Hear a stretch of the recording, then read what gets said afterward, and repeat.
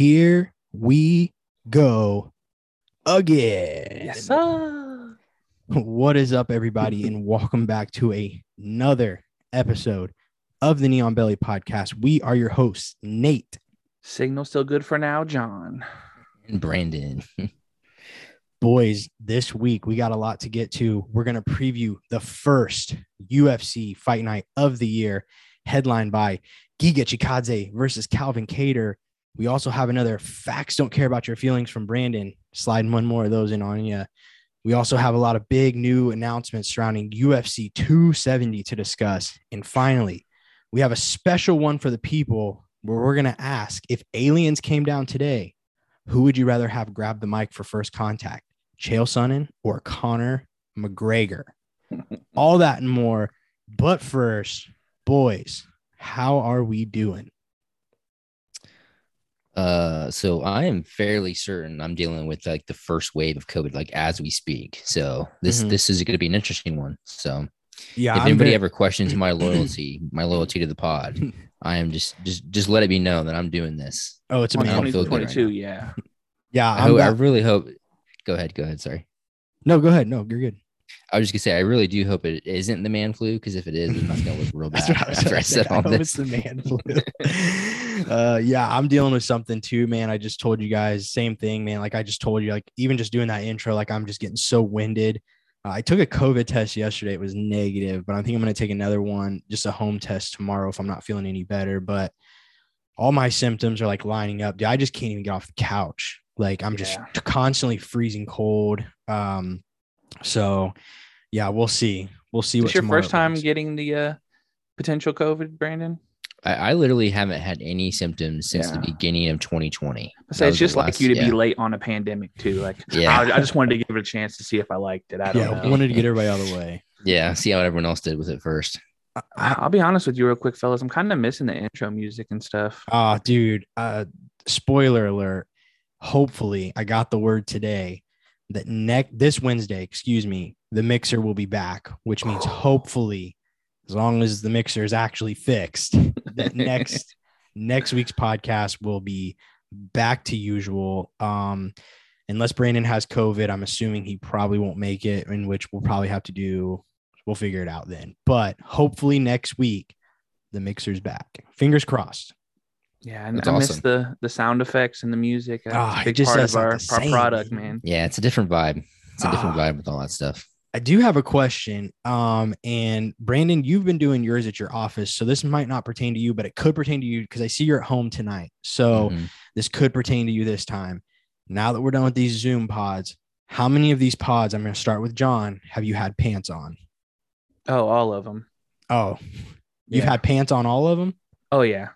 Oh, because I'm usually pants on right now. I'm usually doing stuff right up until we do it. Like I'm doing stuff around the house to get ready for, work Monday. I'm like getting laundry going, whatever. So I'm usually like sitting down and then I'll get up from this and take care of my last little bit of stuff. So, oh man, Brandon, do you have pants on currently? I have shorts on. So yeah, pretty much. I'm not my skivvy. Sorry. I have not had pants on in one of these pods, these Zoom pods, just for the people to know. I might continue this next week when we're back in studio. So it's like pretty nice. I don't mind it. I mean, to be fair though, how often are you wearing pants on right now anyways, being at home a little bit? Oh yeah. Not very often. I mean, I'm getting like 3-4 wears out of my jeans because I literally put them on to go somewhere and come right back. You probably have them all on deck ready because they're just not being worn. Yeah, very true. I am very curious, John. I'm glad that you are here today. I'm really was worried about you with your Indianapolis Colts. Bummer today. Couldn't get it done against the worst team in the NFL. All you had to do was beat the worst team in the NFL to make it to the playoffs. And I heard a special report from Adam Schefter that the Jaguars are considering a name change next year to the Jacksonville Colt Killers. So, I mean, they could do it. I mean, we haven't beat them at home in like 7 years. So, like, why? It's just they've literally been the worst team, like probably the worst franchise in NFL history. Like, I just it's just crazy because like earlier this year they beat the Bills like 9-3 in like a snooze fest, and like that's what this was looking like. And then they kind of put some stuff together. But yeah, no, I'm not looking John. forward to next week's Hard Knocks episode. So The Colts losing to, come on, man. I mean, you guys Jonathan haven't been Taylor, in the playoffs isn't he in a supposed to be while. Let's talk MVP? about that. Isn't he supposed to be MVP?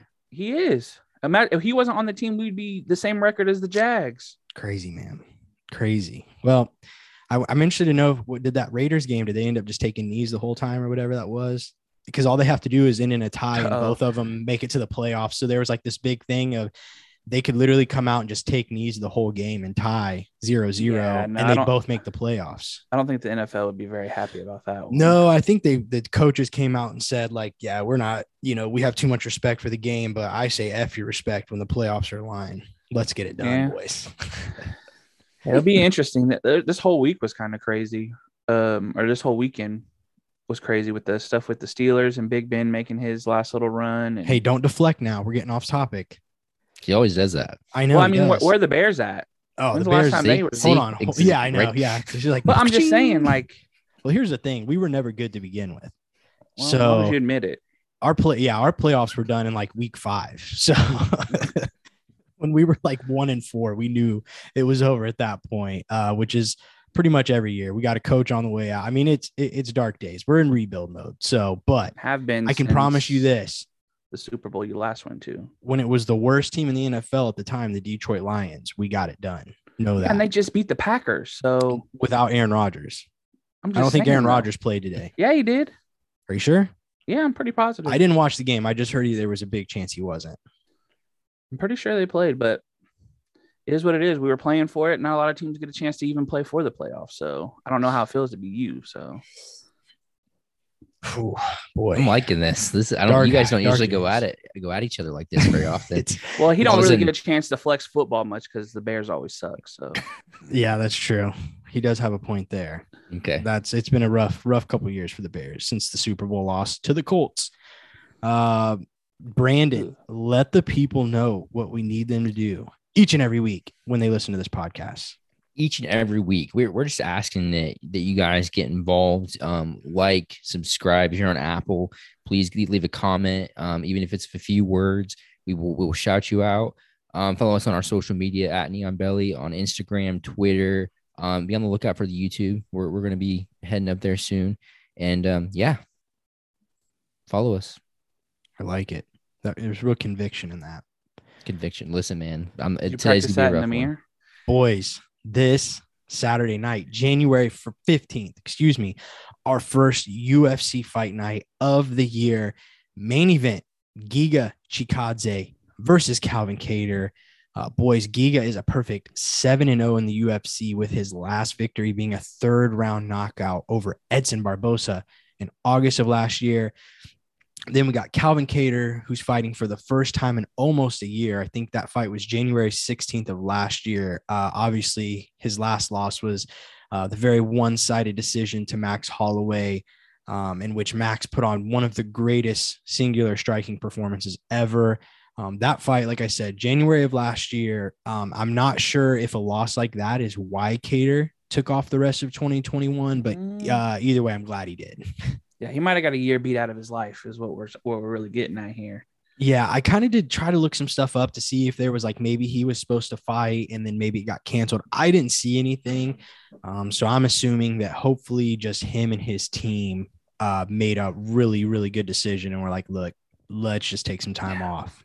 Yeah, listen, when Dana's like trying to get the ambulance up closer to the ring just in case. Yeah, that was crazy. Yeah, I was gonna say this honestly may have been a little bit of Dana playing some cards there. Like he was nervous at the end of that fight. So yeah, it's funny that no, you're good. I was just gonna add to that. It's funny that like since as we're getting closer to this fight, that footage of him after that fight is starting to like circulate heavy, because I don't really remember seeing that footage until now. Do you guys of Dana being like he's like who was it?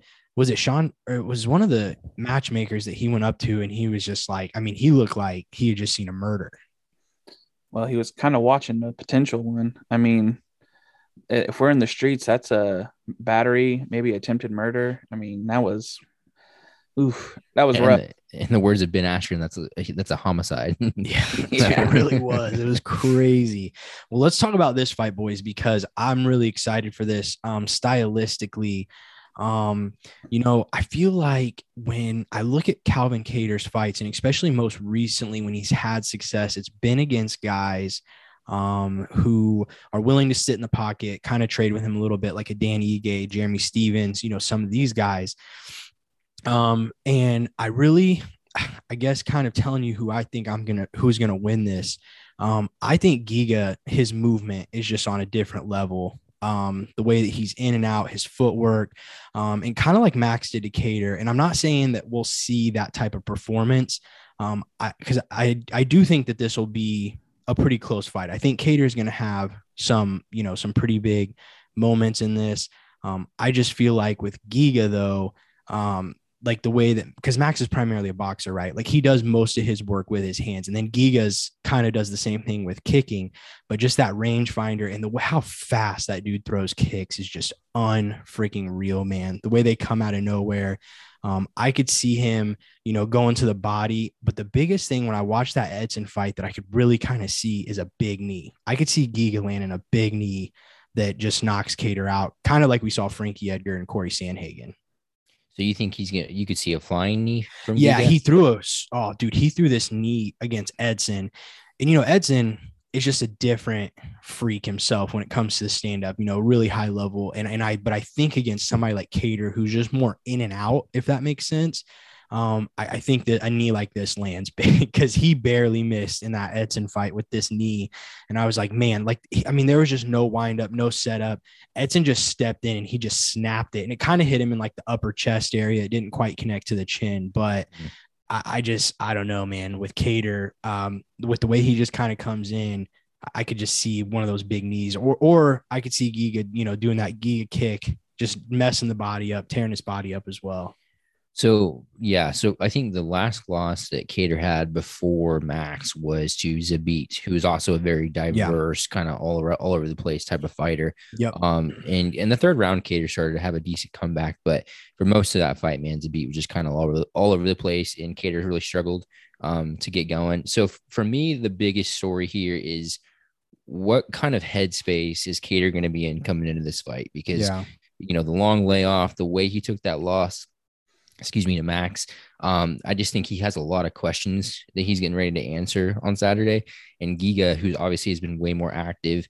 I guess you can't say way more active, but his last half of 21 was more active than Kattar's, obviously. Sure.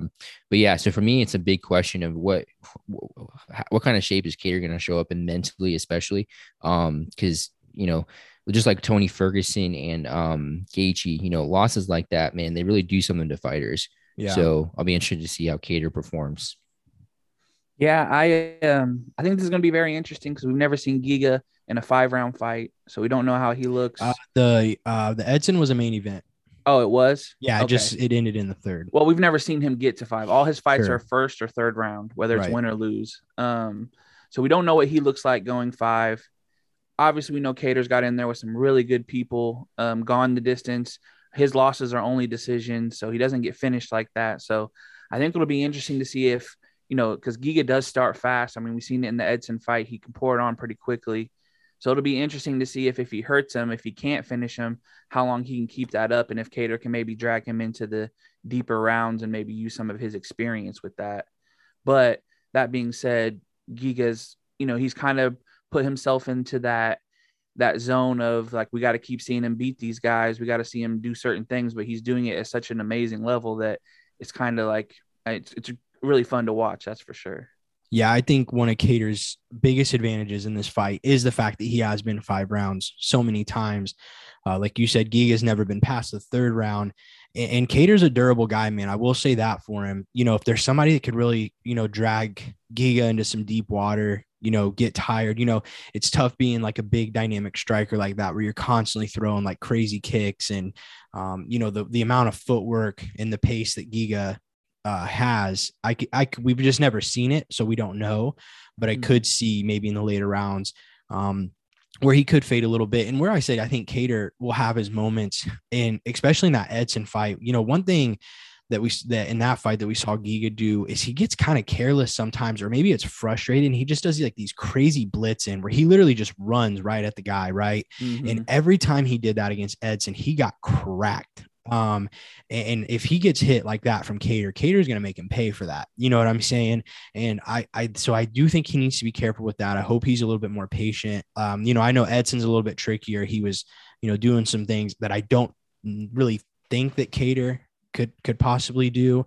I would like to see maybe Cater. I wouldn't mind seeing Giga, you know, on the ground. Maybe if he tries to test him there. I don't know if that's really, you know, within Cater's DNA, so to speak. But I can't really recall seeing Giga on the ground per se. He does have 3 submission wins, but not necessarily. He hasn't done that. I mean, he almost locked up that choke on Edson. Remember? Yeah, it was a Bravo. I think it was Bravo or Anaconda, one of the two.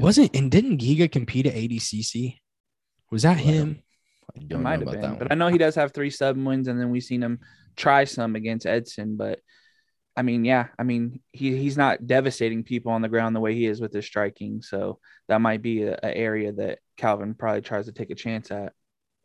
Yeah, I'm not seeing it. Maybe it wasn't Giga that was the kickboxer that also did jiu-jitsu. So maybe not. But yeah, no, yeah, I forget. I for sure agree. I think trying to drag him, wear on him, you know, tire him out a little bit. And Giga too, in that fight too, he doesn't respond very well when he gets hit. I mean, I don't think anybody likes getting hit. So to say he doesn't like getting hit, but you know, like famously Brock Lesnar was the guy, you know, when he got hit, there was like big reactions out of him. Mm-hmm. And same thing in that Edson fight, man. Every time he got cracked, he kind of like had to like reset, you know, he stumbled back and like shocked him and he had to kind of reset for a minute, which could be credit to Edson, but same thing, man. Cater cracks. So not a guy you want to be just charging in carelessly and getting hit by, because he will make him pay. Yeah, neither guy has room to just be leaving themselves open for big shots, because either one of them have that type of finishing power.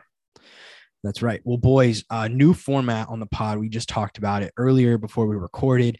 We're going to pick for these fights as we go. So before we move on, we need to make sure we do that. Kind of like I said, I'm going to go Giga on this. Oh, we'll just keep our same order. So I finished in last place. So we'll go me, Brandon, John. I'm going to go Giga. And it's kind of crazy because the fact that Max couldn't finish Cater, you know, you could be thinking like, well, how could a guy like Giga? But we've also seen and we've heard that, you know, a lot of fighters say when you go through a fight like that, you're never quite the same. And like Brandon said, he's going to have a lot of questions to answer. I don't know if his chin will quite be the same, but I think Giga is going to test it in some pretty unique ways. And I don't know why. I really feel like he's going to start tearing up that body too. I could see him dropping him with the body and getting on top of him and maybe TKOing him. So I'm going to say Giga Chikadze by TKO in the 3rd round. Nice. Okay, so I'm going to go Giga as well. Part of me wants to say unanimous decision because I think Cater's so tough. But again, like you were saying, after you come off a loss like you did to Max, man, I just don't know where the head's going to be. Where's the chin? What kind of damage what kind of lasting damage should that have? So I'm gonna say Giga by TKO, but I'm gonna say later. I'm gonna go round 5. Nice. I'm going Giga as well. I feel like when I talk about like the fighters that are kind of doing things at a high level, like a Hamzat or people like that, who you just want to keep on seeing them test themselves, this is a big test fight. Obviously the biggest fight, because Barbosa obviously was his biggest win previous, but you know, Calvin's been toward the top of that. So I'm taking Giga and I'm going to take a 3rd round sub. I don't think he can like finish him, but I think if he hurts him, his willingness to throw on chokes like that, I think help him in a fight like that where he could be causing some pain and kind of getting him up against the cage or whatnot. All righty, boys. Well, moving on to our, we'll say co-main event for now. So we were supposed to have our co-main event, was supposed to be Michel Pereira taking on Muslim Salikov. However, Salikov pulled out of this fight for an undisclosed reason. And at the time, and shout out to Brandon for catching that literally a couple hours before we recorded, because I did not see that. That fight is still on according to ESPN. So good catch there, Brandon. We just want to let people know. That's with a flip phone too, just saying. Yeah, I just want to let people know you do care about the podcast. Like you do stuff, you know? Yeah, I actually do. Yeah, you do stuff. And at the time of this recording, they've not found a new fight for Michel. So I'm going to assume that he's probably off the card. I mean, it's not crazy to think they won't get somebody on a week's notice. I just didn't see it. So we're going to assume the next fight on the card, we'll assume the co-main event position. And that next fight is going to be, excuse me, my notes. There we go. The women's 125-pound division, Katlyn Chookagian taking on Jennifer Maia. This is a rematch. Chookagian won the first meeting between these two back in 2019. Since then, Chookagian has won 3 out of her last 5. Her only 2 losses, being to Valentina for the title and Jessica Andrade. She's currently on a 2-fight win streak. Maia has won 2 out of her last 3 since the last meeting. She took a crack at Valentina, came up short, as most have. She's currently coming in off a unanimous decision victory over Jessica Eye. Boys, what do you guys think Maia has to do to split the wins here with Katlyn this Saturday? She's got to watch out, or she's got to get out of the way of that length. I think that, Katlyn's done a really good job in all her fights of just being really long and tough and just outstriking everybody. And I know Maia she likes to do submissions as well. I think it's going to be tough to do against Katlyn because she has a pedigree as well, but she just can't stay behind that jab and those long strikes all night. She's going to have to find a way to get in and make it dirty and just get in her face and kind of push her back some. I think if she can get it on the ground too, I think Maia does some good work. If I remember correctly, and my goal was to rewatch her fight with Shevchenko, but the whole COVID stuff threw a little wrench in that. But didn't Maia have some decent exchanges with Shevchenko on the ground? Am I remembering that correctly, or am I way off? Maia, yeah, it seemed like early in that fight, Maia was giving Shevchenko a little fit, or maybe was she pressing Valentina against the cage? Maybe.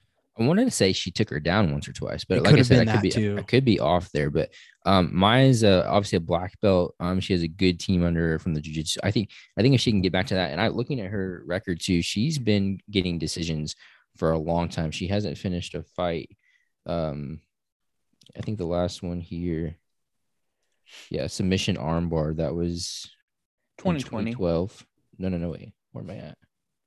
No, she won by sub against Joanne in 2020. Oh yeah, recently. Okay, that was recent. Okay, before that, yeah.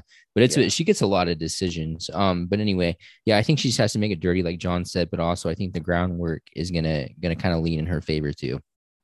Yeah, I like Katlyn here, man. I think I went back and watched their first fight and then kind of watching Katlyn's next couple of fights and watching Maia's next couple of fights. I think Katlyn's striking has improved way, way more since that first fight than Maia's striking. If you look at that fight back then and look at Maia's most recent win against Jessica Eye, nothing has changed in her striking. That's not to say it's not good. I'm not saying that by any means.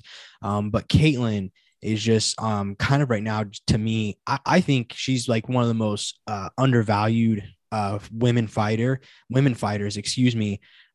and that's almost across any division. She doesn't have that like devastating knockout power, but what she does, man, she just constantly is tagging. Her footwork, that's what is the craziest thing to me. You watch that first Maia fight and then, like I said, watch her most recent. I mean, it's crazy the amount of levels that she has taken that up. And obviously trained at the the basement with the Death Squad. I believe she still trains there at Renzo Gracie's gym down there. But so just really well-rounded, really good off of her back. I do think Maia needs to find a way to get the fight to the mat this time. She attempted no takedowns in that first fight, and we've seen her dominate there, kind of as Brandon was kind of alluding to there for a minute. However, Katlyn is really good off of her back. Unless she fights Shevchenko. Yeah, well, and like saying that everybody. She's right. Well, and saying she's so undervalued, I think that's one reason why, because I mean, she just had no moments in that Shevchenko fight. Like we said with Maia, as to where Maia did have some pretty decent moments. You're almost looking like who can lose the best against Valentina, right? But for whatever reason, stylistically, Maia just matched up a little better, and that's okay. But for some reason, I just think from watching that first fight and then seeing where they're both at now, I like Katlyn here, man. And I'm going to take Katlyn. I think it's going to go long because she's just not really a finisher. Maia is tough. I say Katlyn Chookagian by unanimous decision. Okay. So interestingly enough, real quick, Maia actually has a win over Jessica Andrade back in 2012. I don't know if you mentioned that or not, but I didn't. Okay, so anyway, I'm going to take Maia by, I'll say submission, and I'm going to go round 2. Nice. Yeah, I'm gonna go Caitlin as well. I'm going with kind of with Nate on this. I think she's only lost 2 split decisions to back in the day. Her only current losses are against 2 of the top, fighters in the division. And she kind of seems, I mean, she has so many fights in the UFC. Like she has well over 10. So at this point, she's seen the best, and I think she's in that area where she can beat almost everybody but the top. And I think it kind of continues today. I'm going to say Caitlin by, I'll say second round TKO. Nate, what was your round and method? I said unanimous decision. Caitlin by UD. Okay. Another fight I want to just kind of mention, we won't preview it or pick for it, but Brandon Royval is also on this card fighting Rogerio Bontorin, excuse me. And Brandon Royval is a guy that when he came in at 2-0, beat Tim Elliott and Kai Kara-France back-to-back. And he is coming in on a 2-fight loss, but his 2 losses are Brandon Moreno and Alexander Pantoja. So, it's kind of a rough back-to-back in the 125-pound division. But, I told you guys last week that's a division I'm really excited about this year. And he's one of those prospects. I still believe in his potential and his hype, and I'm really excited to see him fight right now at the beginning of the year as well. So I just wanted to mention that fight as well. Yeah, I'm struggling. Cool. Yeah, he has a lot of potential. He's definitely fought away. I mean, your first 4 fights, you can't get much tougher than that in that division. When you talk about a tough Tim Elliott, Kai Kara-France, who was close to getting a title shot, and then the actual champ, and then another contender. So yeah, I mean, who's tougher than Tim Elliott? And then look how well that Kai Kara-France win has aged. Brandon's the champion. Pantoja, him and Askarov is official, right? Haven't we announced that? Is that one, or no? That's Kai Kara-France and Askarov, I think. But Pantoja's a top 4 guy, I think. So it's just a big fight for Royval, young guy. So super excited to see him on this card as well. Boys, that is our first UFC fight night. Anything else before we move on? Hey, don't forget about Court McGee. Court McGee is on the prelims. Yeah. That boy's got arms that can reach his ankles when he's standing up. I don't get it. That's true. Well, boys, we are going to move on to Brandon's Facts Don't Care About Your Feelings. And I can't wait because I don't have to talk for a minute. I need to catch my breath. Yeah. So, okay. I kind of been tossing around how I wanted to approach this one. Okay. Because there's a bunch of different ways I can kind of do it. So I'm going to preface this with a question, and then I'll follow it based on your answers with my statement. So I'm going to ask each of you, when you look at a company, how do you think that the company should determine what to pay an employee? This will kind of give you some ideas to where we're going. So I guess it's tough. If you're talking about a company, I would probably say, your qualifications. So maybe experience would be the first thing. Education would be another thing. Resume. So, whatever industry you're in, if you've proven yourself in the past to be an asset, I would say those would probably be the main 3 things. Okay. Yeah, I would agree. I would add, obviously, what you're bringing to, depending on the type of business it is, whether it's like a brand that needs a name added to it, or somebody with experience. Like if you're in the fashion industry and you used to design for Ralph Lauren, and this startup company gets you, they can say they have a former Ralph Lauren designer type of thing. Okay. So in your opinion for the UFC, and again, so another question, and then I'll get to my statement. So when it comes to the UFC, what should be the determining factor as to how much a fighter brings in? I would say it'd probably be pretty similar.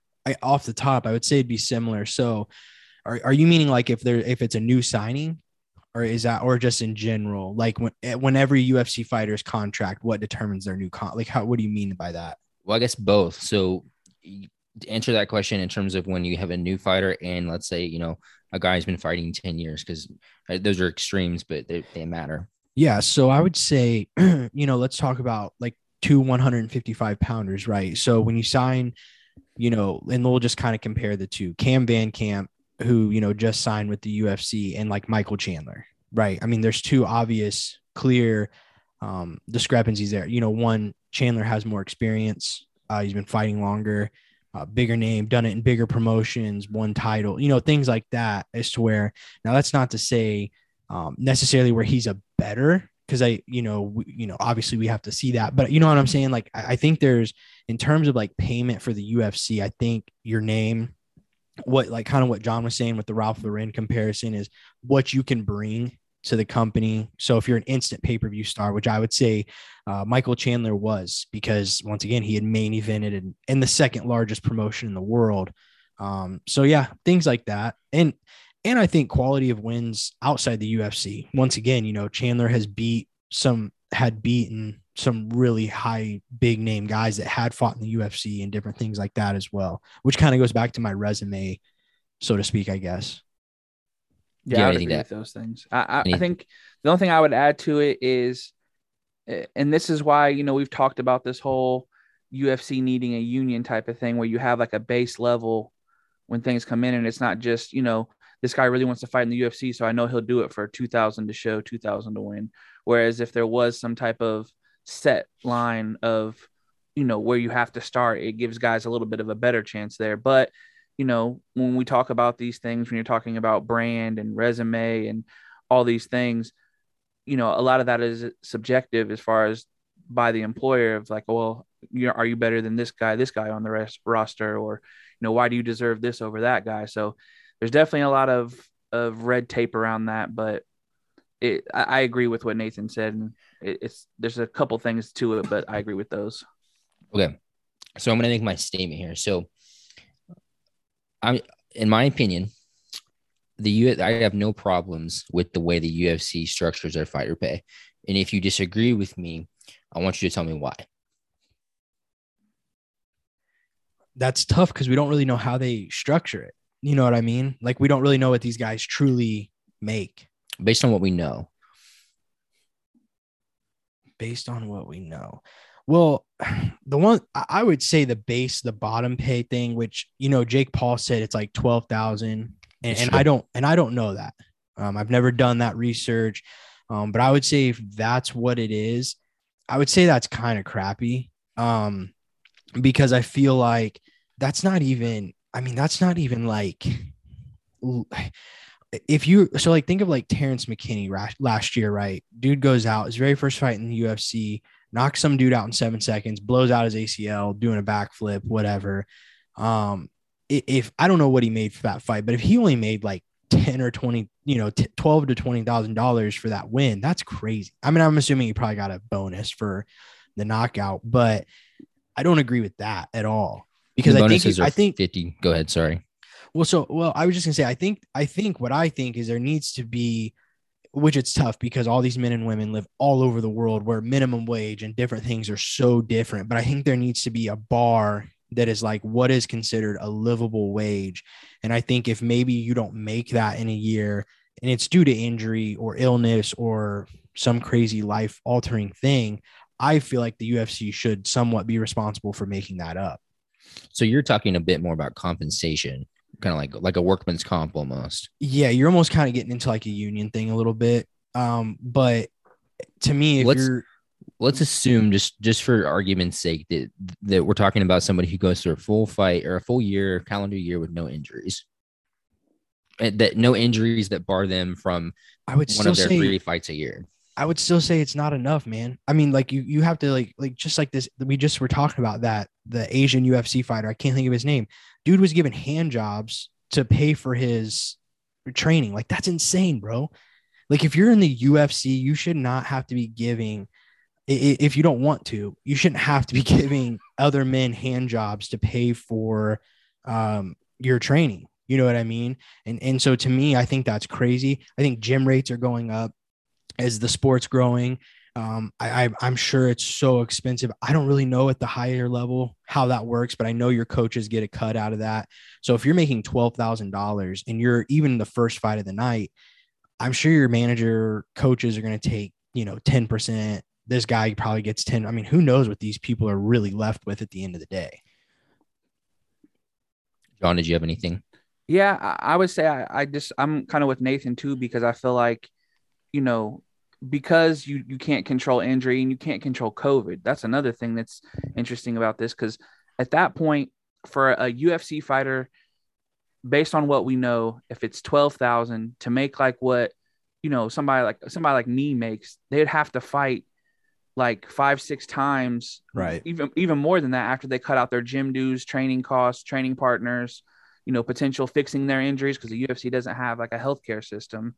So these guys, and then if you're the UFC, it makes more sense to pay them more, because then they don't have to work a second job where they could possibly get hurt or get COVID from, or there's wasn't Joaquin Buckley like did that crazy knockout, or that like crazy knockout, and he was like still working security at CVS. Like, yeah, that's what I'm saying. What? It's dude got knockout of the year in the UFC, and he's working security at UFC.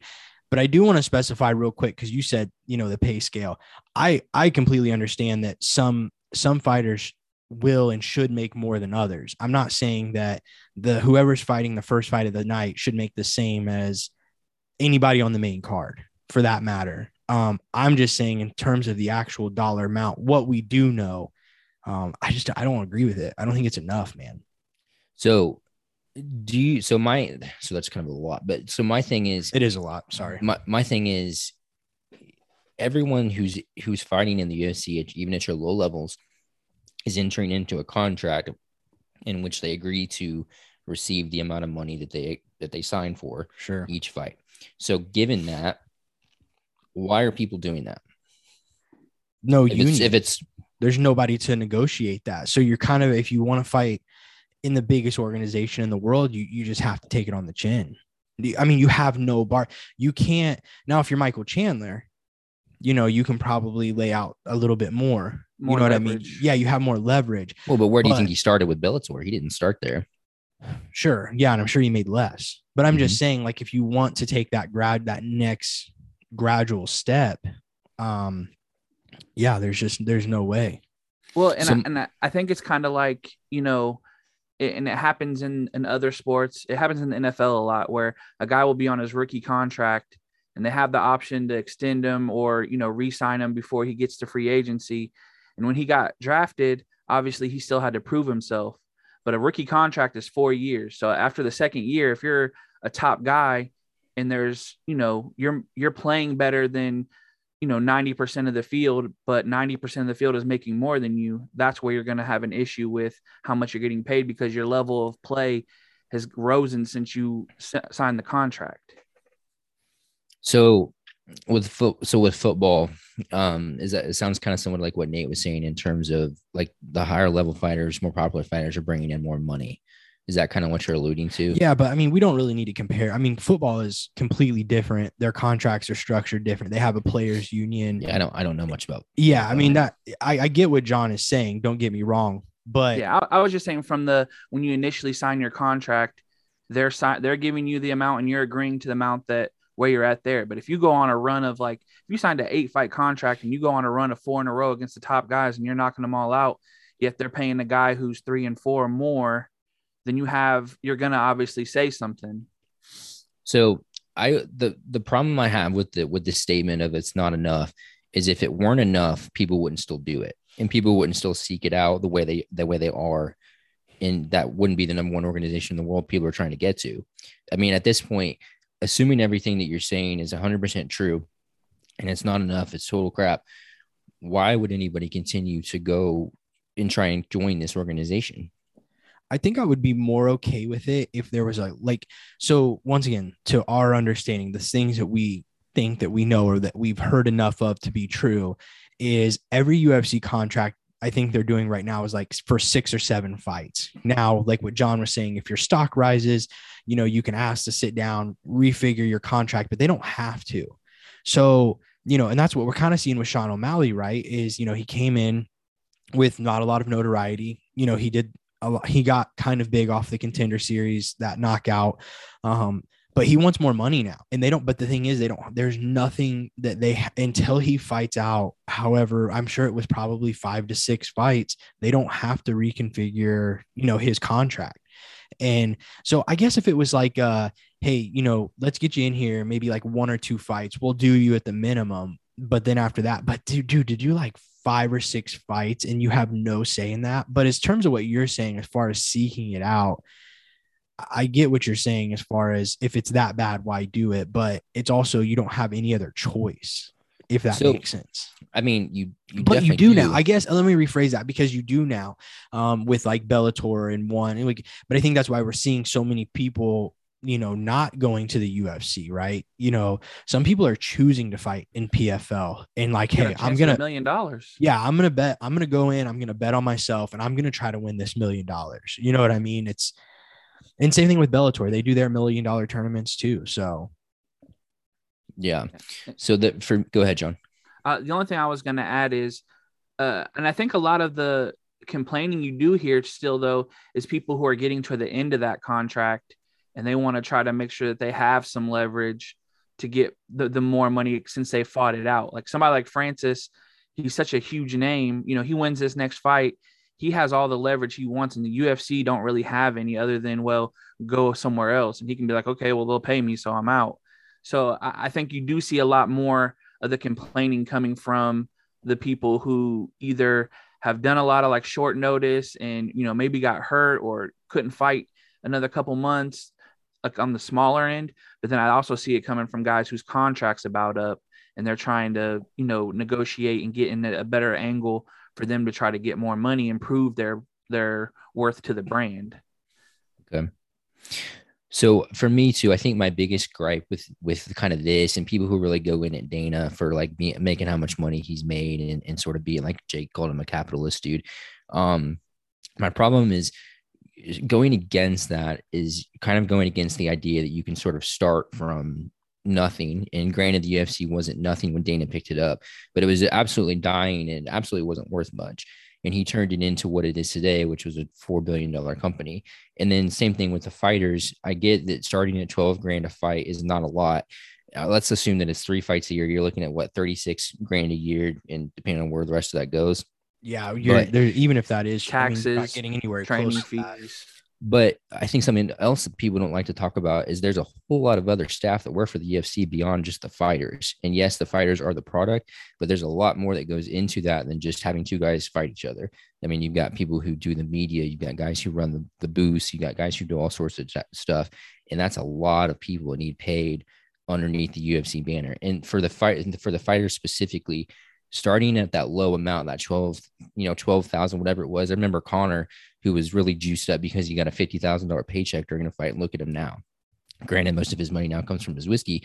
But my point is, I think a lot of that is just setting up the idea that you can start low somewhere and still make it to a really fantastic place if you're willing to put in the work and get stuff done. Kevin Holland's a good example of that. I know not a lot of guys are fighting 6 times a year, but he brought home, I think it was 700,000 was reported for his 2020. And he was not a super big guy when he came in, you know what I mean? So he fought every time he could, and he won a lot, and he won in pretty awesome fashion. Well, I would say the only difference between what you're saying as far as the fighters compared to the people in the building is there's no hazard to their job. They're not putting their life or their anything on the line, their health. They're just walking around watching these guys beat the crap out of each other. If I take a fight and, some guy kicks my leg and I tear my ACL, I can't make any more money until I heal up and can get to a fight again. And that whatever I made to show and get paid, and they don't have like a healthcare system, so I have to pay for that insurance out of my pocket. I feel like fighters should get hazard pay because their job is so much more dangerous than everybody in the building. Go ahead, James. No, you're good. Go ahead. I'm not opposed to something like a hazard pay or whatever you want to call it, like a workman's comp. But even with that, I think there's a big talk about personal responsibility that goes into that. And obviously there's only so much you can control when it comes to injuries, but things outside of the gym, like guys who get into trouble or get arrested and things like that. I mean, there's a lot of stuff that comes into play when you talk about missing fights in terms of whether you don't accept a fight. I mean, how many guys turn down fights? There's a lot to that. And I think personal responsibility is a big talking point when it comes to the money piece with this as well. Yeah, I think packages, like just offering a little bit more outside of just the wage. Obviously the UFC PI is there, and we're seeing a lot of fighters starting to move out to Vegas, but that's also not realistic for everybody. Not all the fighters even live in the US and have families and other things. But I don't know, you kind of said that there, and it kind of did in terms of like the staff and different things. And it did make me think a little bit, because you could also argue, well, do they need that much staff? Like, does Dana need cooks and all this stuff that we see on his Instagram? And it's like, well, maybe not that, but all that staff is geared towards growing the sport and growing the organization. And when you see all major sports leagues, they all started like that, right? I know, like soccer, I'm a big soccer fan. And back in the 1800s, it was like frowned upon to get paid. You know what I mean? Because it was a gentleman's sport. And then, people started getting paid like $20 a match or, whatever. But now that's like one of the most highest paid sports in the world. But like, we just kind of forget too, I guess in kind of defending Brandon's point too, is I guess there is an aspect where, because we're living in 2022, we do forget how fresh this sport is and how new the sport is and how much there still needs to grow and things like that. But this is also so tough, because if I saw the numbers of what the UFC really makes, I'm sure there's a little bit more there to do a little bit more, if that makes sense. Well, especially when you're adding $10 to the freaking pay-per-view prices. All right, just bury the news. Go ahead, John. Oh, sorry. Go, John. That just burnt me up, man. Go, John. Like, how are you going to do that and then say you don't have money to pay people? I think if you want to do this, if you want to keep it the way it is, be transparent about what everybody makes, so everybody has leverage to try to say, well, I beat this guy and this guy. They make more money than me. Maybe we should make things transparent to where you can have a number to look at, instead of it just being like, well, I know John Jones makes $1 million. I'm not at his level yet, but maybe I'm half. Like, I think there needs to be some transparency there at the very least. Something you mentioned, just last thing for me, something you mentioned, Nate, that I thought was actually a good point, was with the PIs. Like, I know he's bringing the PIs out to China. I think he's got one in Asia on its way, and then Africa. And those would be fantastic resources for, international fighters. What do you want to call them? International fighters who don't have a ton of money, who are working security at CVS. They have the ability to go jump in and get, talk to a physical therapist or get some proper nutrition and things like that. So I think that's going to just be another kind of avenue to support the fighters, like you're saying. So. If he gets them up. And I know the pandemic was a big deal. A lot of that was, supposed to happen pre-pandemic. And I mean, I can't blame them. That's their business for kind of stopping it. And they weren't making money. So like everybody else. But yeah, I agree. I think more things like that could really help, if you're just a fighter and you can just go get your meals taken care of and your physical therapy and, go see maybe a half decent doctor, just different things like that.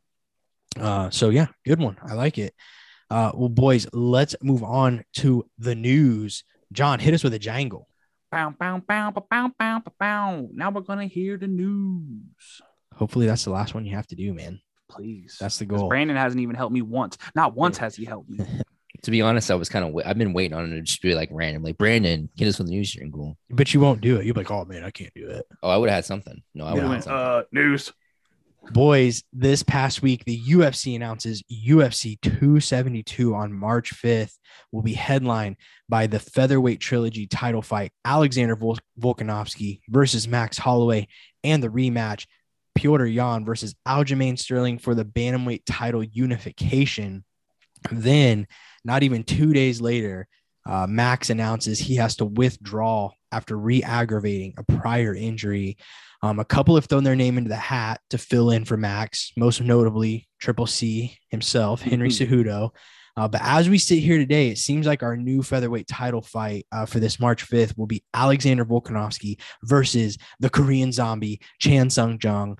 Both guys want the fight and have seemingly agreed to it. All signs are pointing to this happening. So what's your guys' early thoughts on that fight? And did the UFC make the right decision? It definitely surprised me. So initially I was like, no, this is a dumb, I don't understand this at all. Like, I don't think it's a good choice. Chan Sung Jung, I think he's coming off the win over, who did you beat? He lost to Ortega. Yeah, but he beat somebody after that over the summer. Yeah, he's ranked anyway, like 4th or 5th, I think. I do know that. But anyway, it wasn't, when I look at Zombie, I wasn't immediately thinking like, oh, he deserves a title fight. But when you look at people in the division, in my opinion, he beat Danny Ige. Okay, it was Ige. I don't know that there's a better one. That's kind of my thing. I don't know that there was a better option, so I can't be too mad at it. So I instantly thought like, well, Giga Chikadze, Calvin Kattar. I mean, that just raises the stakes for this fight. And I've seen a lot of people say that they think the UFC should have waited until after this main event to make that decision. Like I said, as we sit here now, to my knowledge, nothing has been formally signed, but it sounds like that is the one. Helwani and a bunch of other sources have posted that it's getting closer to being a done deal. I still wouldn't mind seeing, especially if Giga wins that fight this weekend, maybe seeing him get an early crack at it. I don't hate the Triple C idea though. The Henry Cejudo, I think that makes that a huge fight. Volkanovski's a smaller 145er. So what better chance for a guy like Cejudo to go in and potentially get his 3rd UFC title, which the story behind that and everything that could have been would just be absolutely insane to me. I think that would be awesome. But I don't hate the Korean Zombie, man. I just don't know if I like that fight for him. But I don't hate it. I mean, it'll be a fun fight, right? I mean, Korean Zombie doesn't have boring fights. So John, what do you think? I seen another person who called him out was Yair. And Volkanovski actually, it's tough coming off that Max loss though. Yeah, well, Volkanovski kind of responded and basically said, because Yair used some very obscene language. I don't know if he was trying to just get his promo in to try to push him up higher on the list, but Volkanovski basically said if something falls through with this Korean Zombie, there's a good chance it's you. But yeah, it is tough off the Max. But I thought that was a close fight. Volk shot. Giga did say something, and Volk basically said, "Nah, son." He said no. He shot it down pretty quick. So. Yeah, I thought Triple C and I thought Yair were two good ones. Like I said, because Yair was a good fight against Max. It was close. So that it's kind of like but we've also seen less deserving people get title shots. We've seen Dan Henderson randomly get a title shot. We've seen Chael randomly get a shot at John Jones. Like there's people who randomly kind of fall into shots. I mean, Aldo got a shot off of his loss to Marlon, who people thought he won, but he lost the decision. So, but I like you said, there's no way this is a boring fight. So if we're going to get to see Volkanovski fight somebody, it's kind of like the Usman and Masvidal, like on the last second thing where you're just kind of like, oh, this will be a good fight against, a guy who we want to see as many good fights from as we can with Volkanovski, because he's molding into one of the greaters of that division. Yeah. I also don't think we forget, because we just don't see it or know how massive of a star the Korean Zombie is over there in Asia, obviously, especially Korea. So I'm sure for them, it's just any chance to get, that Korean or that Asian market going, even if it is a Korean, like Chan Sung Jong is probably huge for them. Best merch in the game too, let's be honest. Yeah, I mean, we haven't seen some new merch from him in a while though. But it is nasty when he drops it. Yeah. Boys, John said it earlier, the UFC raises their pay-per-view prices for the 3rd time since the Endeavor acquisition, starting at UFC 270, which is in 2 weeks. The standalone price for UFC pay-per-views on ESPN Plus will now be $74.99, an almost $5 increase from their previous price at $69.99. Boys, $100 pay-per-views coming soon. Plus, not to mention, you also have your ESPN monthly subscription as well. So it's getting pricey. Yeah, it is. What do you think if it hits 100, you think you still have the same number of years? I don't know. No. Well, we're going to find out, because I think it's heading that way. I mean, Endeavor's only owned the UFC for 3 years, maybe. Mm-hmm. I mean, I don't know. The COVID makes everything seem so weird off like timelines, but to have already bumped, I mean, I think they've bumped it almost every year by like $5 or $10. So yeah, we'll be there.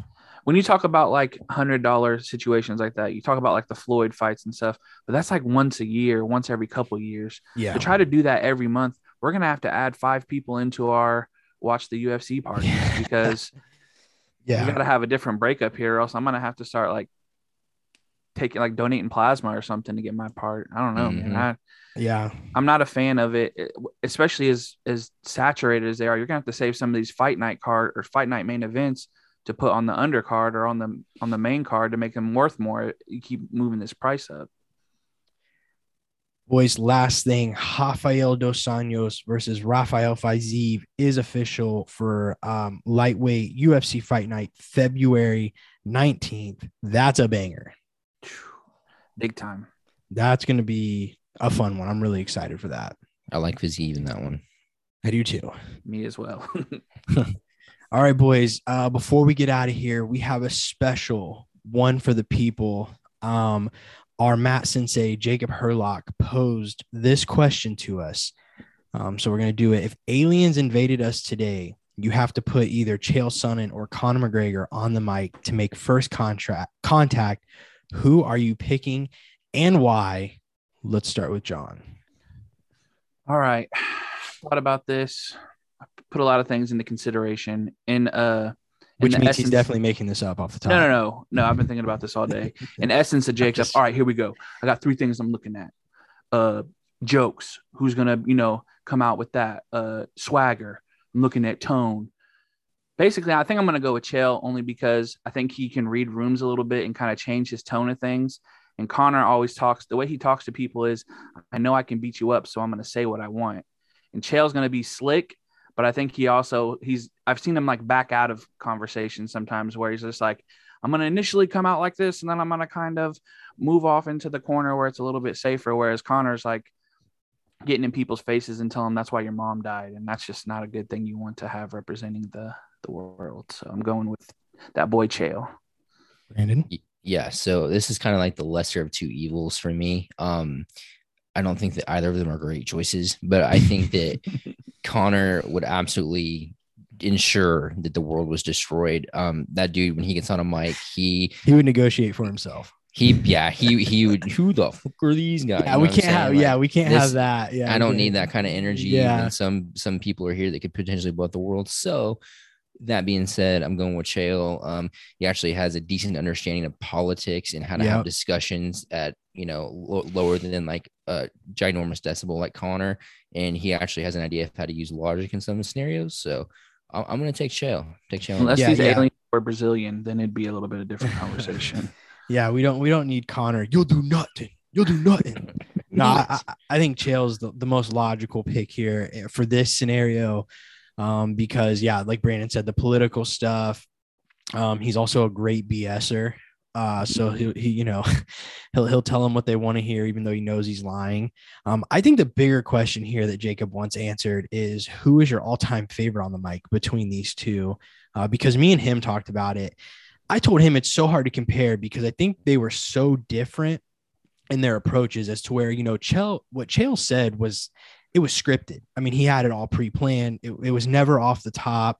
And when he did go off the top, he would get a little stuttery, right? He wasn't that great, but when he had those like pre-planned, like ready to go written rhymes and all that stuff, it was fun. And then Conor, Conor's ability to trash talk, say things off the top, be funny, but then the way that he said things and then actually went and did it in the fight, the whole Mystic Mac thing for a while, right? Like that was fun. I don't care if you were a fan of him or not. I think that's actually a reason why a lot of people hate him, because everybody wanted him to be wrong to some degree. And he just kept doing it. Say what? Eventually he was. Yeah. Against Khabib. You're right. So it's tough, man, because they were so different. I give Chael the creativity for, being able to come up with the stuff that he did. But once again, to be able to do it off the top is just, it's a whole different beast animal, I think. Level. So, yeah, I think I kind of agree. They're pretty different. I honestly feel like, Chael and Colby would be more similar.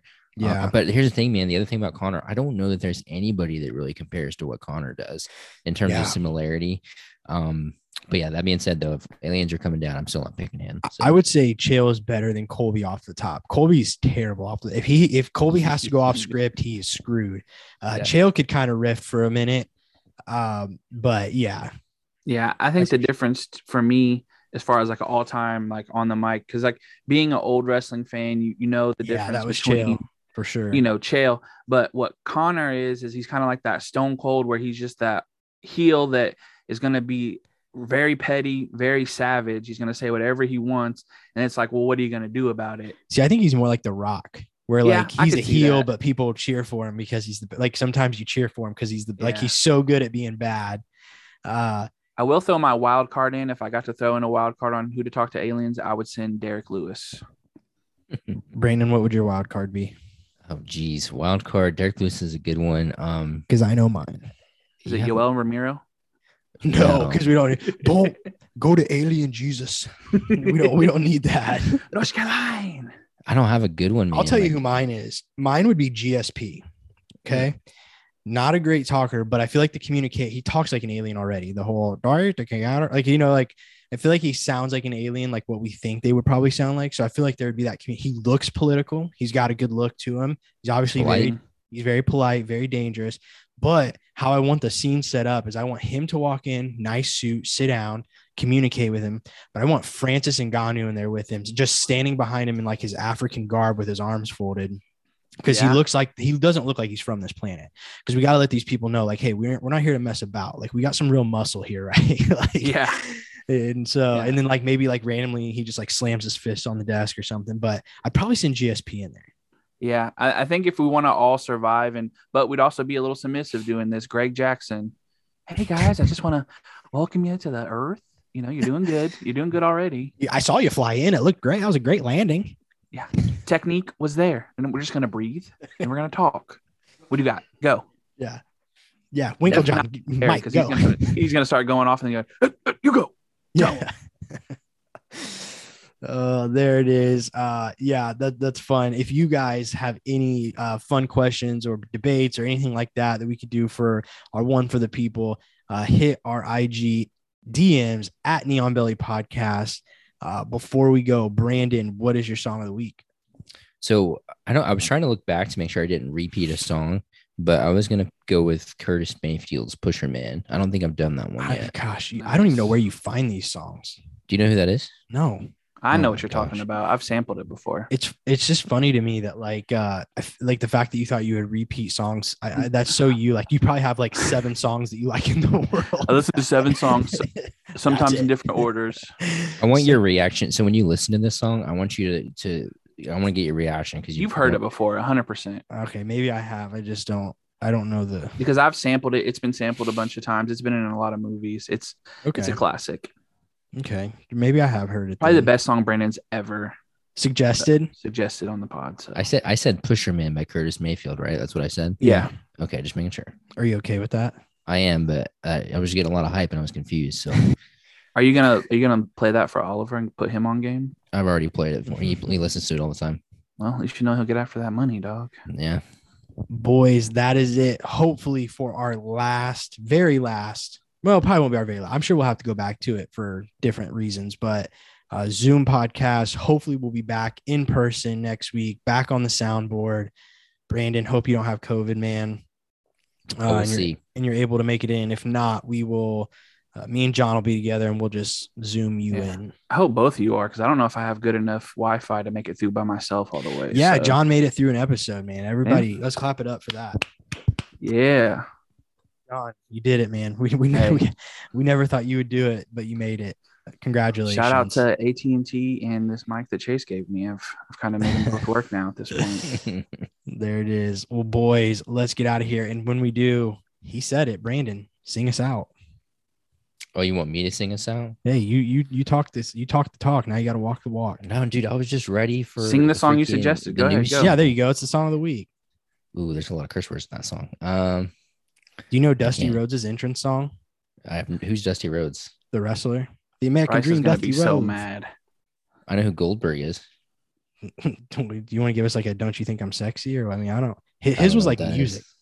I don't know. You just gotta sing us something. No, sing something. Yeah, dude. Why are you making me do this? Because it's the last Zoom pod. It's the last Zoom pod. We gotta leave it on high. We can't leave it negatively. I can't do it, dude. You put me on the spot. I'm getting nervous. I'm getting sweaty. I've been waiting for you to make me do the news. Yeah. Just the jingle. Dude, that's like a 2-second jingle. Oh, you gotta do is sing like 4 words of a song, man. Come on. Do you know the Brady Bunch? Amazing There we go. Grace. Yep. How sweet. His eyes are closed, people. Can't wait for you to clip this. Keep them tight. Keep no, going. That's all I got. That's all I got. Come on. I don't know the rest of the words. It saved a wrench. I'm trusting. Saved a wrench. I'll say it and you sing it. That saved That's a wrench. Saved a wrench. Like me. Like me. There it is. That's all we needed. Sweet. I like it. We will see you guys next week on the Neon Billy podcast. Music and all. Peace. Peace.